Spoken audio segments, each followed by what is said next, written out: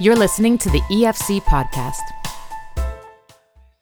Dion Oxford served as missions strategist for the Salvation Army's homeless shelters in Toronto for years. He has journeyed alongside people experiencing homelessness as part of his calling, and it has been a deep part of his own spiritual formation. Dion was the force behind a social enterprise involving laundry and a bunch of his friends, which created employment that changed some lives and inspired similar endeavors across Canada. He just contributed a chapter in the new book, Beyond Shelters, Solutions to Homelessness in Canada from the Front Lines. Dion spoke with us from his heart, which we always appreciate. My name is Karen Stiller. Enjoy. Dion, welcome. Thank you. Nice to be here. Yeah, I'd like to ask you first, when we talk about the homeless in Canada, who are we talking about? Can we make some general statements? Well, no, that's a very good question because most people, when you think about the word homeless, it's a particular kind of person, but with the job market the way it is today, and with the difficulty in just maintaining benefits and all that stuff, it could be anybody that loses work or just ends up not being able to pay the bills or whatever. So our shelters are full of men and women from all kinds of places in the world. So if you're in Toronto and you're mission strategist for the Salvation Army's 5 homeless shelters in Toronto. So if I was to walk in to a shelter today, what would I see? What would it look like? What would it feel like? Yeah. It would feel full. First off, our streets are so full of people now with no home. It's unbelievable. There's about 8,000 beds in Toronto altogether, including not just shelters but hospitals and jails. People that have no home. So on any given night in Toronto, there's at least 8,000 people that are homeless. So if you walk into a shelter, it could be. Our shelters are either all men or all women. We don't have any mixed shelters as of now. So you could run into a bunch of men who again are trying to work, trying to save up enough money to try and find a place to live, or could be someone who is struggling with an addiction or a mental health issue. Everybody's all sort of hodgepodge, mixed all together. And with women and men separate, what does that do to families? I assume there are other shelters that take families? Yes, there are. There are families. We do run a sort of abused women and children shelter in Brampton, but that's not part of our downtown shelters. So yeah, there are family run shelters for that purpose as well. Yes, and the fastest growing number of people who are homeless are actually kids. So we do need to make sure they're with their at least one of their parents. Dion, I was just thinking, as part of my work as a writer for Faith Today, I've traveled a bit and I've been to some refugee camps in Africa. And one of the things I very quickly learned it actually surprised me that I had this so wrong, because I think I'm a, sort of open-minded, smart person. But I realized that, these people who are refugees are actually just like me. They are families, they were professionals, here's the mayor, here's a nurse, here's a lawyer, here's a preacher. And because of these circumstances out of their control, they were forced to live in a refugee camp. So that was a huge lesson for me. And I'm wondering, is that the same kind of story we see played out in Canada's homeless population? Yeah, absolutely. It's an important thing to learn when hanging out with folks on the streets. I started working with folks on the streets 28 years ago now.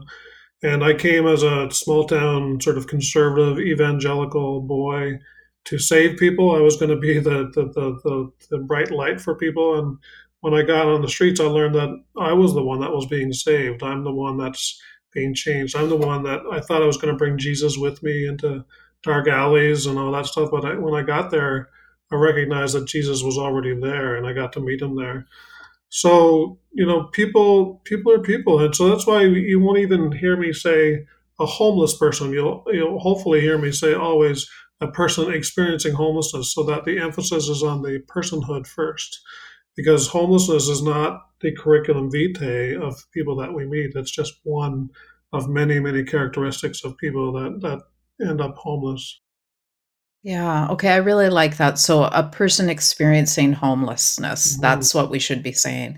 Well, that's what You, I say. I mean, yeah. yeah, no, I like it. I think you're right. That makes perfect sense. And this idea of how you entered this work, your mindset, I think that story has played out so many times too. You hear so many people who of good faith and good intention and good-hearted people who learn that lesson. I'd love for you to unpack that a bit more, Dion, and tell us more about your journey and how this has impacted your faith. Yeah, yeah. I mean, again, I had a very black and white faith when I was growing up, and I suppose that's not unusual for most people. But then, at the age of 20, when I was the cook at this drop-in center for the Salvation Army, and I was feeding about 120 men, mostly men, every day coming in to this drop-in, which, by the way, I should never be cooking for anybody, but I was cooking what I would call Newfie specials. Macaroni and cheese and thick bologna sandwiches. And I so love bologna. yeah. I went to the food bank once a week and got logs of bologna for people and cut them up and made sandwiches. So that was my specialty. And I started cooking, and it was there again that I thought, I'm going to bring Jesus to people.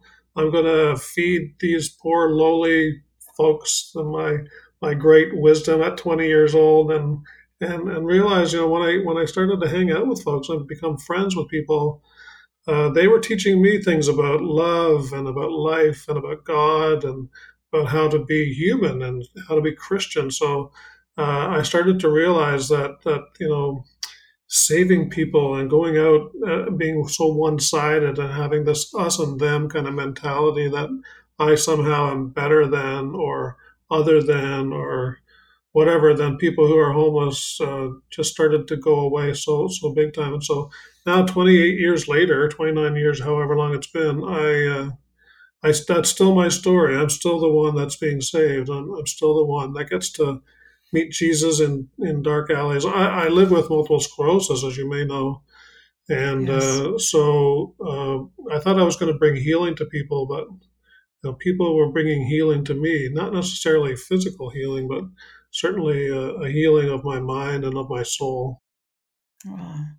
I volunteer. Our church in Ottawa opens its doors on Friday nights. It's called A Place to Go, and people who may live marginalized lives come, and it's sort of a social and a food time. And I realized very quickly that what I could bring actually felt like listening, that listening to people's stories and asking questions and was really an important part of what I could do. And I'm wondering if you can comment on that, if that makes sense to you, but also give us some ways of being with people who we may feel nervous or afraid, or we're not used to being with people experiencing homelessness or marginalization. Yeah. How best to be? Yeah, it's best to be ourselves, really, and recognize again that we're all equals and we're all created in the image of God, and so therefore we all have things to learn from each other. So I would say if you like watching baseball, then you're going to have something in common with people on the streets. If you like Days of Our Lives, you're going to have something in common. If you like playing cards, or if you like the Leafs, go Leafs. I don't often get to say that. That then you sit and watch hockey with people, and we all have these things in common. Like even like we eat together. So at the shelter that I was running for a while, Gateway, we even called ourselves the Gateway because we wanted to provide a place where when people come through our doors, other doors would open to them. That we wouldn't simply be a warehouse for humanity. And so we did things like not put glass up between the staff and the residents so that when people come through our doors, they have that early and instant sort of message that we're in this thing together. We're not different than you. So, and I said to my staff, you don't have to pay for your meals, but I do want you to, if you do eat your food here, I want you to line up in the same food line with the same guys and eat the same amount of food, sit at the same table using the same cutlery. and again, sending that strong message that we're all in this thing together, and we got to eat, we got to use the bathroom. That evens the playing field. All of us together have to do those things. Yeah, I really like that. So important. Tell us too, Dion, because I think this is an ongoing question for a lot of people. On the street, if someone asks you for money or you feel compelled to respond, what is the best way? Is there consensus Yeah. out there? I've heard people say different things. No, there is no consensus. The only real consensus is that we treat people as equals, and so if we choose not to give money, or if we don't have money to give, at the very least, we look at a person in the eye, and we treat that person like a human being. We talk to them, we smile, and you could say, "No, I don't have money," or "I can't give you money today," or "I will buy you a meal." Some of my staff have strong opinions about that. I certainly don't mind handing some money to somebody if I have it, and if I can spare it. But it's a little bit easier for me too, because I actually know a lot of the guys on the street, so I actually have a sense of their stories. And but even then, even if some people say I'm not going to give away the money because it's going to be used for crack, and it's going to be abused, and so on and so forth. But God, I think about that theologically, and I think God gives me so many gifts all the time that I misuse and abuse, and that God only cares about the act of giving, not the act of what I do with that gift. And so, for me, when I give a gift to someone on the street, it's more about the act of giving than whether or not that person uses it the way I think they should use it or whatever. Yeah, that's where I've landed as well. I think what's happening with my heart right now, and that's an important part of this for sure. You wrote a chapter in this book that's just come out called Beyond Shelters: Solutions to Homelessness in Canada from the Front Lines. Tell us a bit about the book and what you're hoping it will accomplish. Yeah, the book is written by people who have worked inside or running shelters all across the country. I think there's 11 chapters, 10 or 11 chapters. And so the question that each of us were asked by the editor was, how do you envision shelters? What do you think they could look like in 10 years? And so my chapter, essentially, what the answer to that question for me is, if we play our cards right, if we do it right, we don't need to have shelters in 10 years. If we took the very simple message that Jesus gave us, which is to love our neighbor as ourselves, and to love God, those are the only two things that Jesus said. These are my two greatest commandments. Everything else on this rests all the law and the prophets. So if we actually figured out what it means to love our neighbor as ourselves, and to love God, we wouldn't need shelters. People wouldn't slip through the cracks of small towns and cities all across this country and all across the world and end up in shelters. So I drove that home in my chapter, and I also, in my chapter, I said, there are three things that all people need in order to have a life, in order to maintain a good living. Those are a home, a job, and a friend. And that if everybody had those three things in life, they wouldn't be merely surviving, but they would be living. Tell me more about the home part, because I know there is this strategy, housing first. Can you explain that to us and just why that matters so much? Yeah, back when I started this work, we used to think that we should deal with someone's issues first, and then like if that's addiction or mental health or whatever, and then after we deal with those things, then we help a person find work, find a home. Uh, but now we realize, like, if a person has their own place to live first, their own key, their own bedtimes, their own food, all that stuff, then it's easier for that person to work on those other issues afterwards. So we do what we call follow-up support. So people get into their own place to live, and then staff go to them and sort of work on whatever things are in their lives. It's just easier for people to deal with it once you have a stable living environment. So housing first is this kind of relatively new idea, which should have occurred to me 30 years ago, which I just never thought of.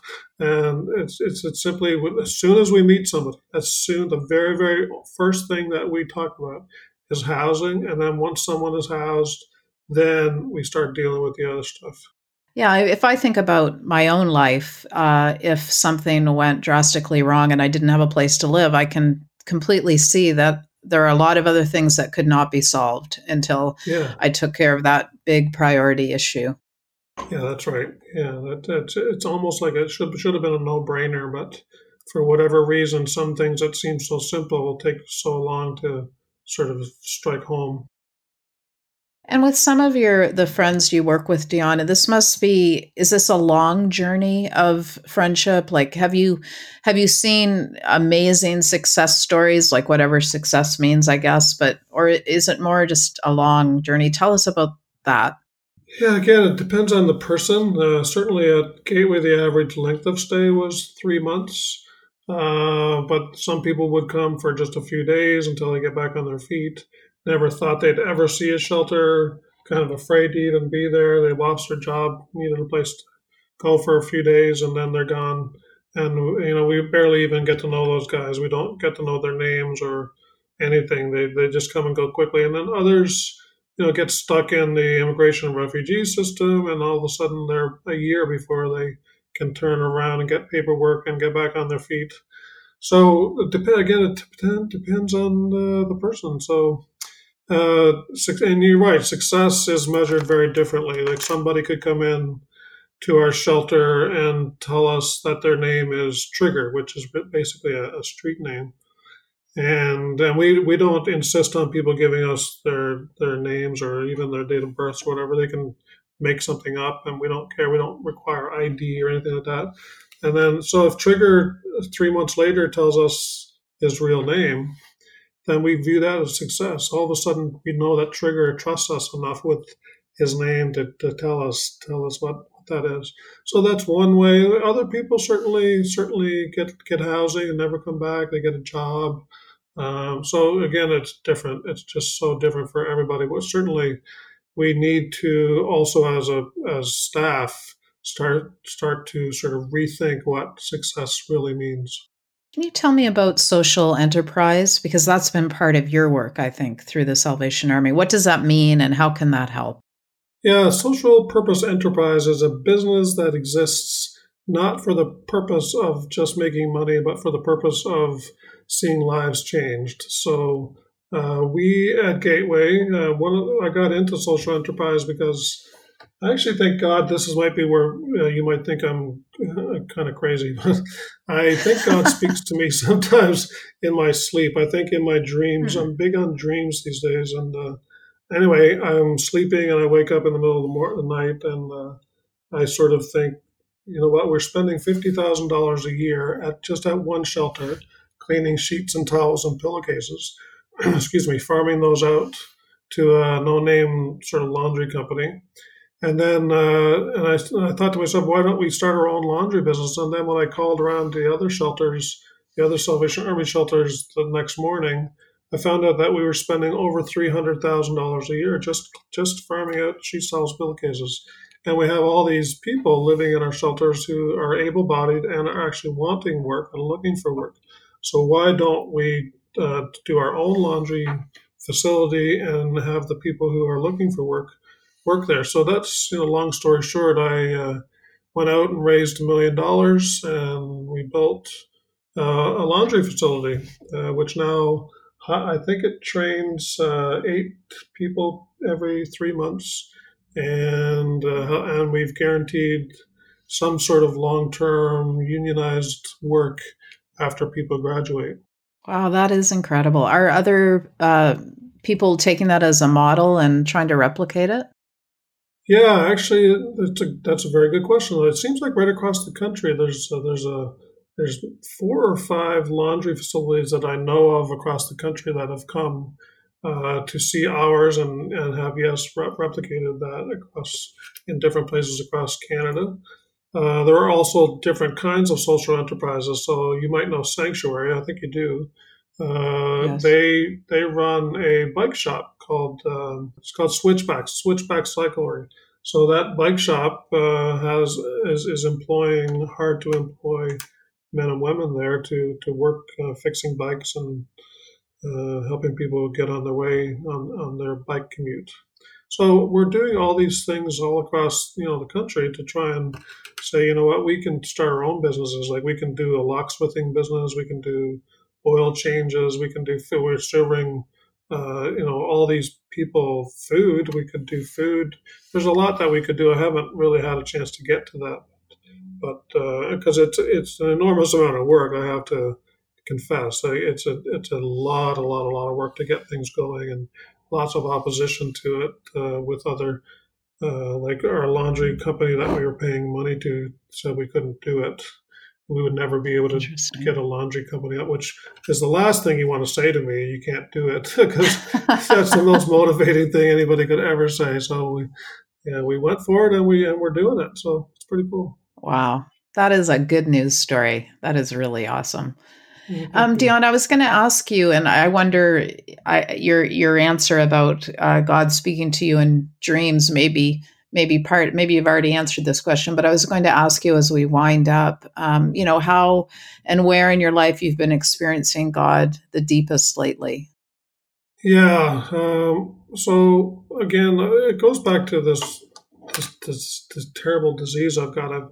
I've got this thing that I've been 21 years, but last year, exactly a year ago, my health took a significant drop, and I ended up in hospital for 4 months, and I ended up actually having to leave work. I'm no longer actually working for the Salvation Army officially. I'm doing it as a volunteer a little bit, and I'm in a wheelchair now. So there's a lot of and I've been renovating my home so to get it more accessible for me. So I've actually had to live in an apartment separate from my home and my wife and my daughter for over a year now, waiting for this house to get done.